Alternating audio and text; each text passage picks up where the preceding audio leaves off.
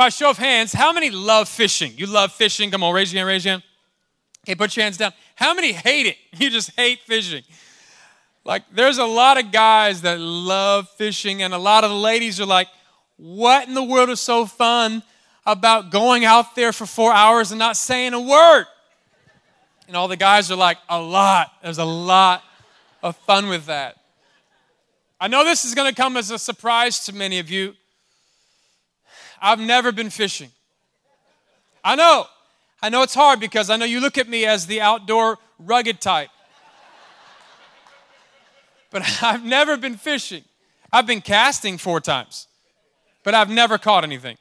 And I've tried, really tried. Like, I put every ounce of effort into this, but it's difficult because you go to a store, and when you go to a store, it's so difficult because there's so many fishing poles. You got to pick a fishing pole. There's aisles and aisles of fishing poles. You got to get the right one. This is for deep sea fishing. This is for, I think, any type of fishing. I don't even know what that one's for. There's just so many poles. Like, how do you even select a fishing pole? And then to talk about bait, like there's so much bait and so many different types of lures. And then there's hooks. There's a whole section just on hooks. This here is for like deep sea water. I don't even know what kind of fish you can catch with that, but that's nasty looking. Look at that hook. And then you have this one, which is for like bass. Why do they have to make it look like a ferry? And it just kind of goes through the water. And then you have this one, which is, again, deep sea. And I'm thinking, who would want that? Like, if you're a fish, why would you say that looks good to me?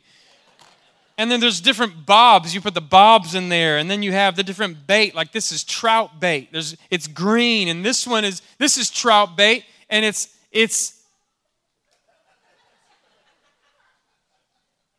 laced with garlic.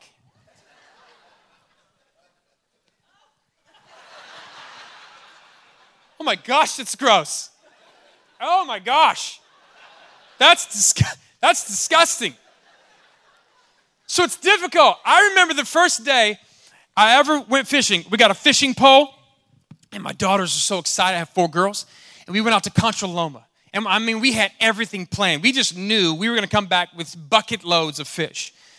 We go to Contra Loma. We have our pole. We make a picnic basket lunch. We set up, we get a good spot on the reservoir, and we're sitting down. We have our chairs, and each of them are begging me, Daddy, can I want to cast first. So I gave them the fishing pole, and they cast for it, and it wasn't very good. I mean, just like a few feet in front of us. I was like, girls, let Daddy show you how it's done. So I grab it, and I cast it, and it wasn't much further. It was like a foot past. And we finally got a good cast, right?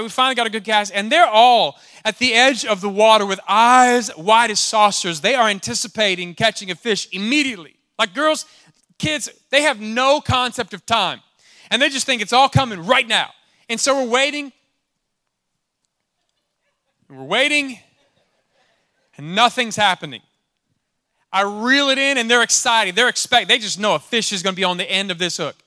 There was nothing there. Again, we pull it back, nothing. Again, we cast, we reel it in, nothing. I mean, for like 3 hours. Do you know how much of a letdown that was? Like, we just stopped at the grocery store, Safeway, on the way home and bought a fish. You know, that's, how many do most of your fishing at Safeway? Come on. It's easier that way. They don't move. Now, you've heard what they say, though. If at first you don't succeed, try again. So no problem. We didn't catch anything the first time. No big deal. I'm sure I'm not the only one. And so we go out a second time. We cast. We get our picnic baskets. We get our spot. We get the chairs. We cast, and we reel in 2 hours of nothing. We go a third time. We get our picnic basket. We get our chairs. We get our fishing pole. We get our bait. Nothing. Oh, we go a fourth time. Ladies and gentlemen, we caught nothing. Let me say, this is all in a reservoir where they regularly stock it with fish for the sole purpose of people catching it.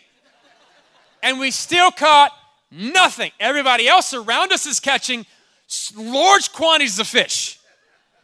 Everybody, that is, except the Nepstads. And after 2 painstaking hours, we're there, and a stranger comes up to us. A stranger who is catching schools of fish. He's right next to us. He sees that we can't catch, and he comes up and he gives me a fish. Now, I know what some of you are thinking, like, oh, that's so nice of him. Wait. Do you know how humiliating that was?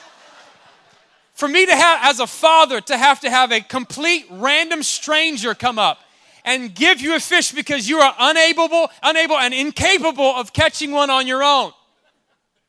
He said, did you take it? Yeah, I took it. We took it home, we cooked it, we ate it, but it tastes like failure. It was bad. I haven't been back since. Now, I know I'm not the only one who's ever had a bad day at fishing. Today, we're going to look at a few guys in the Bible. These are called the disciples of Jesus, the followers of Jesus, the early interns of Christ. And they had a bad day at fishing, but this day would turn into one of the greatest days of their life. It actually turned into the day that their entire trajectory of their life would change as they would follow Jesus and go on to be some of the greatest leaders of the church.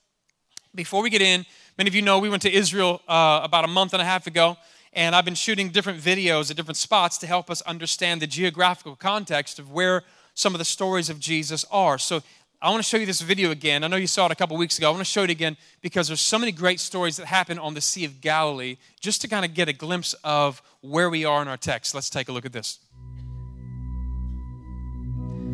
Now, I show you this to let you know how vast the Sea of Galilee is. It's like the size of Washington, D.C. And on this lake, several miracles took place. And I want to look at a few things, but before we jump into Luke chapter 5, I want to jump back to Luke chapter 4, because anytime that you read a Bible verse, it's always important to look at the verses right before your text and the verses after your text to give you context, to understand what's going on. So before we look at Luke 5, Luke chapter 4, verse 42, look on your screen because it's not in your notes. At daybreak, Jesus went to a solitary place. In other words, he went to a place where he can just get alone, he could rest. And the people were hunting for Jesus. They're looking for him, like, where's Jesus? And when they find him, they try to get him not to leave. Isn't that funny? They want to keep Jesus all for themselves. They're selfish with Jesus. They don't want the message of Jesus to go to anybody else. Jesus, just stay here, stay here. And you got to love the heart of Jesus in Luke 4, verse 43. Jesus said this, I must preach the good news of the kingdom of God to the other towns also, because that is why I was sent. Come on, how many love the heart of Jesus to keep reaching out? You say, well, why did we serve 20 different outreaches this week to serve our city? For the same reason Jesus Christ went to other towns. We've got to get this message of hope and healing to every city on the planet. Can I hear a good amen, everybody? So that's the context of what's going on. Jesus then in Luke chapter 5 is on the Sea of Galilee. It's also called the Sea of Tiberias, which is also called the Sea of Gennesaret. So the Sea of Galilee has several different names. And in Luke chapter 5, we're going to see the first time that Jesus met Peter, James, and John. Write this down, that God sees me. God sees me. Sometimes we wonder, can he see me? Does he know where I am? Is he just too distracted with all the other things on the planet to see me? Luke chapter 5, verse 1 says this. One day, as Jesus was standing by the lake of Gennesaret, it's the Sea of Galilee, the people were crowding around him and listening to the word of God. Underline this phrase, he saw at the water's edge 2 boats left there by the fishermen who were washing their nets. Okay, would you look at me for just a moment? Let me explain what's going on in our story. Jesus is teaching on the edge of that sea that you just saw. Crowds are starting to build. He's teaching. They're hanging on every word that he's saying. And then all of a sudden, he sees 3 guys. Hundreds of people probably are gathering, but that doesn't stop him from seeing Peter, James, and John. Now, Peter, James, and John did not come for the service. They did not come for church. They did not come for Jesus. They don't even know Jesus, but Jesus knew them. They didn't come for Jesus. They're trying to get paid. They weren't trying to look for a Savior who could forgive them from their sins. That wasn't even on their radar, okay? You understanding this? And here's Jesus. He's teaching a crowd, and they're there listening. They're at this point in their life could best be described as they were consumed with looking for everything else but Jesus. But the Bible says that they had a problem. They were washing their nets. They were washing their nets. Funny thing, when you're fishing back in the day, you don't wash your nets until you're done. Write this down. I'm done. I'm done. It's a phrase many of you have used before, haven't you? In a moment of weakness, in a moment of frustration. Look at verse 5. The Bible says they were washing their nets. He goes on to say, Simon answered him after Jesus asked a question, Master, we have worked all night and have caught nothing. We have worked all night and we are done. We haven't caught anything, Jesus. Our nets are empty. I'd like to ask you a few questions. But before I do that, let me explain some things. Here they are searching for something. Here they are looking for something. They have all their time invested in this. They have a lot of energy invested in this. And let me just say, this is not fly fishing. This is not easy casting and just reel it in. This is heavy, soggy, wet nets with weights on them that they throw overboard and they wait for a little while and then they have to muscle them back in every single time they're empty. This is a big difference from me at the reservoir just fishing for fun and them because this is their livelihood. It'd be like you going to work and not getting paid. They worked all night and caught nothing. Are you with me? So this is the context, and Luke records that they, at the end of their night, are so frustrated. And I'd like you to imagine the frustration on their face, the disappointment of not catching anything. Not because it was a bad fishing trip, because it was a bad day at the office. This is what they put their faith in, their provision in, and now they're washing their nets because they're done. I wonder, is there anybody in the room that can relate to this, to know what it feels like to be searching for something? To be looking for something, to put your time and your energy into something, and you come up empty every time. Maybe you're starting to understand what the weary fisherman felt like because you have probably recently said to yourself, I'm done. I'm done. What I've been trying to do on my own, I'm done. I've been looking for purpose and meaning in life, but it's not working for me. I'm done. Maybe what you've been trying to fill your life with, but you keep coming up empty. I'm done. Maybe I've been trying to work out this own solution in my life, but every time I try to work harder, it just seems like I just get emptier and in a worse shape. I feel so done. Ladies and gentlemen, if that's you, let me tell you that's a great place to be because Jesus has been waiting for you to come to the end of yourself. That is the very moment that Jesus Christ steps in and he says, I want in now. I want in. Write this in your notes. Jesus wants in. Jesus wants in. The next verse, verse 3, says he got in one of the boats. When Jesus stepped into the boat, he stepped into their lives. He stepped into the boats, the one belonging to Simon, and he asked him to put out from shore. And then he sat down and taught the people from the boat. If we were honest with ourselves, we have used a lot of things in life to attract and to lure and to get certain things in life by using the bait of other things. If we were honest, there's some things in our life that maybe we have this desire to be accepted in relationships and find fulfillment. And so we've tried to find that in the wrong relationships. And we've taken the bait of a mask. We put a mask on. And we have tried to fit into crowds that we don't belong in. We've tried to fit into a crowd that we were never meant to fit into. But we're using bait to try and lure relationships that we know we shouldn't be a part of. Maybe it's been the need to be accepted, and so we get the bait of pride, and we have the pride come, and we overcompensate for such deep-seated insecurity. Maybe it's the bait of greed, because really deep in our heart, all we want is more stuff. It's interesting because it doesn't matter how hard you work.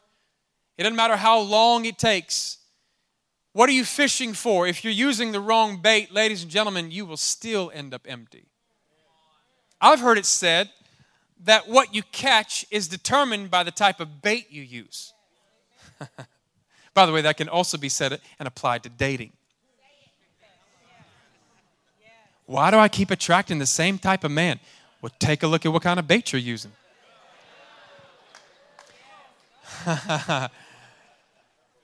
Shaun, could you have stayed away a couple more weeks? Why do I keep attracting the same type of girl? Check out the bait you're using. because other girls wouldn't be attracted to that bait. You can't catch a tuna with trout bait. What kind of bait are you using? And we look at this, everything you're searching for in the world, you have to use something else to try and get it. Look at this, follow me. You have used the bait. I have used the bait of something else to try and acquire and lure something else to me. You don't go fishing with nothing. There's always bait on the hook. Nothing is attracted to nothing. You don't catch a fish with no hook and no lure and no bait. Nothing is attracted to nothing. That is except Jesus. He's attracted to your nothing. Let me say it another way. Your emptiness has lured Jesus to you. He's attracted to your emptiness. He's the only one who comes in our moment of brokenness, in our moment of weakness, which is crazy because have you ever seen a movie and like in the movie they're planning this elaborate plan and it looks really bad. Like it doesn't even make sense. It's way too risky and all the facts are pointing to you should run away from this. And then the star of the movie says, I'm in. And then the movie begins to unfold. That's what Jesus did. Like loving you and me is risky. But Jesus' love is not predicated on your performance or your ability or your act getting all together. Jesus Christ steps into your brokenness. He steps into your emptiness. He steps into your lives right where you are, right where I am.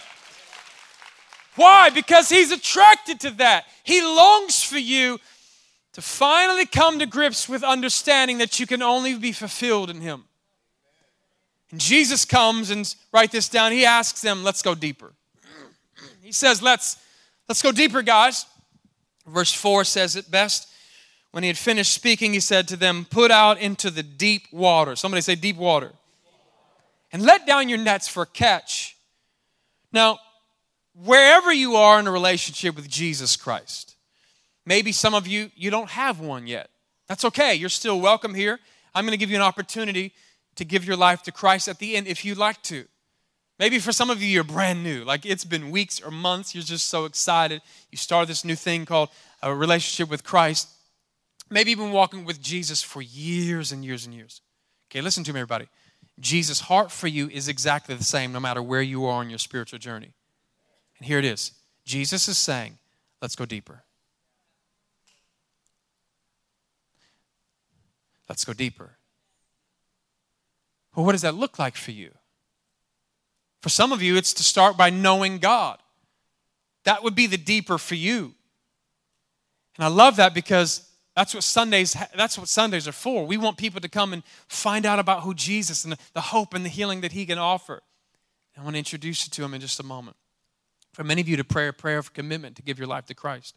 Others of you, maybe it's to find freedom and you really need to get in a small group because that's where relationships take place. That's where freedom takes place. We just are coming to the end of our small group semester, but many of you would like to lead a small group for the next semester. Well, that's great because starting today, all the way for the next 6 weeks, we're going to have a small group training, 12:30 in the growth track room for those of you that want to help lead people to freedom. You only need to go to one. It's not 6 weeks. We'll just provide them for the next 6 weeks. So you go to one class, and that's how you get training to lead a small group about whatever you want it to be about. I mean, it can be Bible study. It can be about serving the city, just like our Servolution this week, whatever that is. But I think many of you have a heart for that. And then maybe, just maybe, some of you are ready to go deeper and discover your purpose finally. That is our growth track. That happens the first Sunday of every month. That's when it begins, step 1. The second Sunday, step 2. Third Sunday, step 3. Fourth Sunday, step 4. I mean, it's really easy. We have so many people, 450 people that have gone through the growth track since we've been in this building in the last couple months. Can we clap our hands and welcome all of them to the team? And maybe you're saying, Shaun, I went through the growth track, but I haven't gotten on a team yet. I want to make a difference. Listen, if you want to make a difference, that's where we step up and serve somewhere on the dream team. The dream team is everybody who serves around here, where we don't come to church for ourselves anymore. We come for those who aren't here yet. Because we were so grateful the day we showed up that people were serving. We were so grateful the day we showed up, people were giving. We were so grateful the day we showed up, people were praying for us and they didn't even know what we looked like. What does it look like for you to go deeper? I would challenge you to take that step. What does that mean for you? Because you can imagine what Peter and the boys must have felt when they're there and they're frustrated and Jesus is like, let's go deeper. Can you imagine them washing their nets? They're done. They haven't caught anything all night. And they looked at Jesus and say, Jesus, thanks for that. But let me just tell you, I don't know if you know this or not, we're professional fishermen. We grew up on this lake. I know you're telling us to go out deeper, but if there were any fish in the lake, we would have caught them by now. Jesus says in verse 5, Simon answered, Master, we've worked all night. We've caught nothing. Why is it that our first response to Jesus is always unbelief? Jesus just said, hey, go out in the deep. We're going to catch some fish. Sounds nice, but I don't think so. I think it's because we've tried so many other things that have left us empty. And then when Jesus steps in and says something, that unbelief still is playing out to what you have accomplished on your own. A lot of us are like, when I say, hey, purpose and fulfillment is possible in your life. You can actually find that no matter how old you are. A lot of you be like, well, Shaun, I've been around the block. I've tried a lot. Thanks for that. But I've tried a lot and I'm still empty. I know, because that's what you did on your own. But when Jesus steps in, he turns everything around. And all of a sudden, we see Jesus stepping into their life. Jesus says something. He says in write this down. This is important. That blessing comes from obedience. They wanted the blessing, but it first comes from obedience. Because, verse 6, but because you say so, like we haven't caught anything, but because you say so, Jesus, I'll let down our nets. And when they had done so, they caught a large number of fish, that their nets began to break. Are you picturing this? So they signaled to their partners in the other boat to come and help them. And they came and filled both boats so full that they began to sink. Sinking with blessing. Now, the blessing came not because they thought so, not because they planned on doing so, not because they said, when we get time enough, we'll get around to doing so. It was because they said, no, Jesus, because you say so, I'll trust you. Because you say so, I'll obey. I'll obey you, not because this makes sense to me, not because I can see how all this is going to play out. Jesus, I'm just simply going to do what you asked me to do because you say so. Listen, we want our nets to be filled before we obey. It doesn't come that way. Blessing comes from obedience. Obedience leads to blessing. They followed Jesus, and all of a sudden, their nets began to break with so much provision. Now look at the response of Peter. When Simon Peter saw this, he fell at Jesus' knees and said, go away from me, Lord.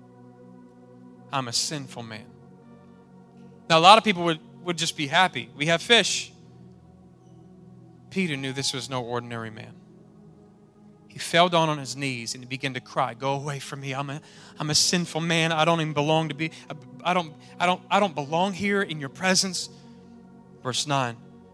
For he and all his companions were astonished at the catch of fish that they had taken. And so were James and John, the sons of Zebedee, Simon's partners. Then Jesus said to them, don't be afraid. Don't be afraid.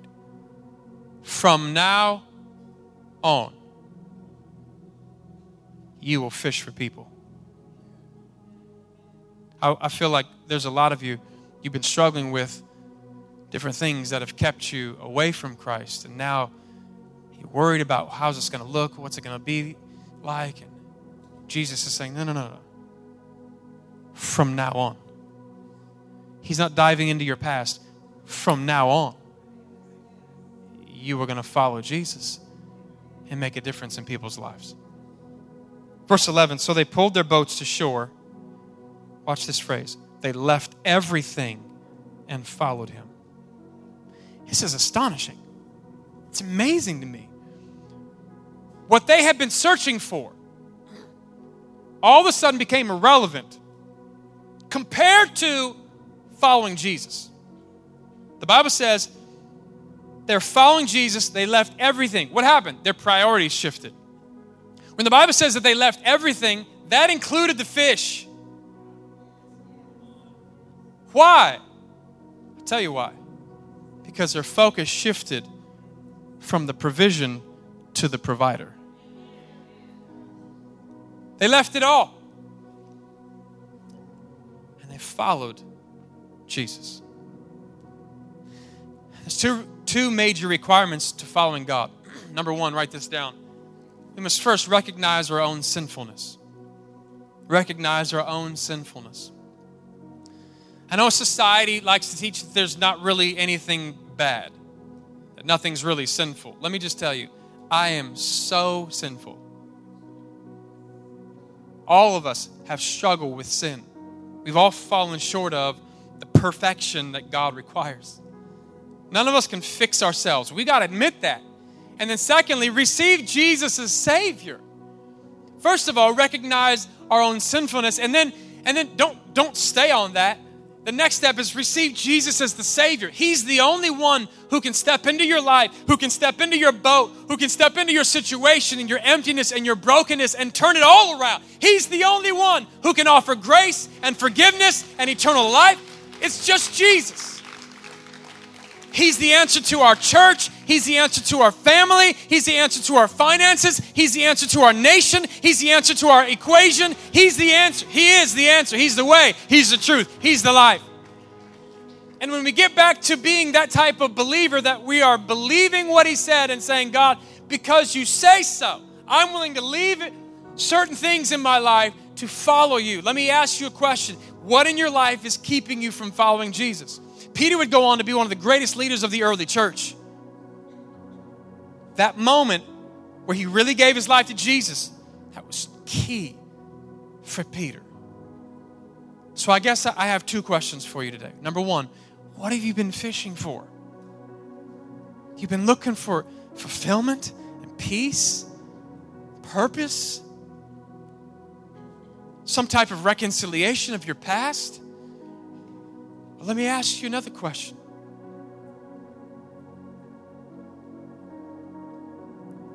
What do you need to leave behind?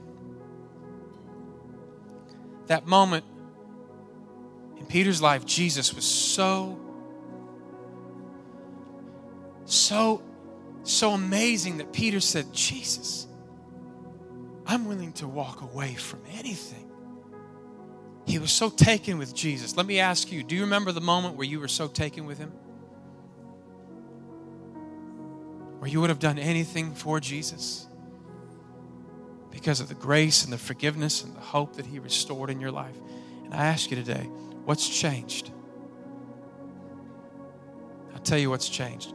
We get distracted with fish. There's a lot of life that comes in and begins to distract us. And today, with all of my heart, I want to say as a church, Lord, with everything, we want to follow You. Come on, let's sing this song out together.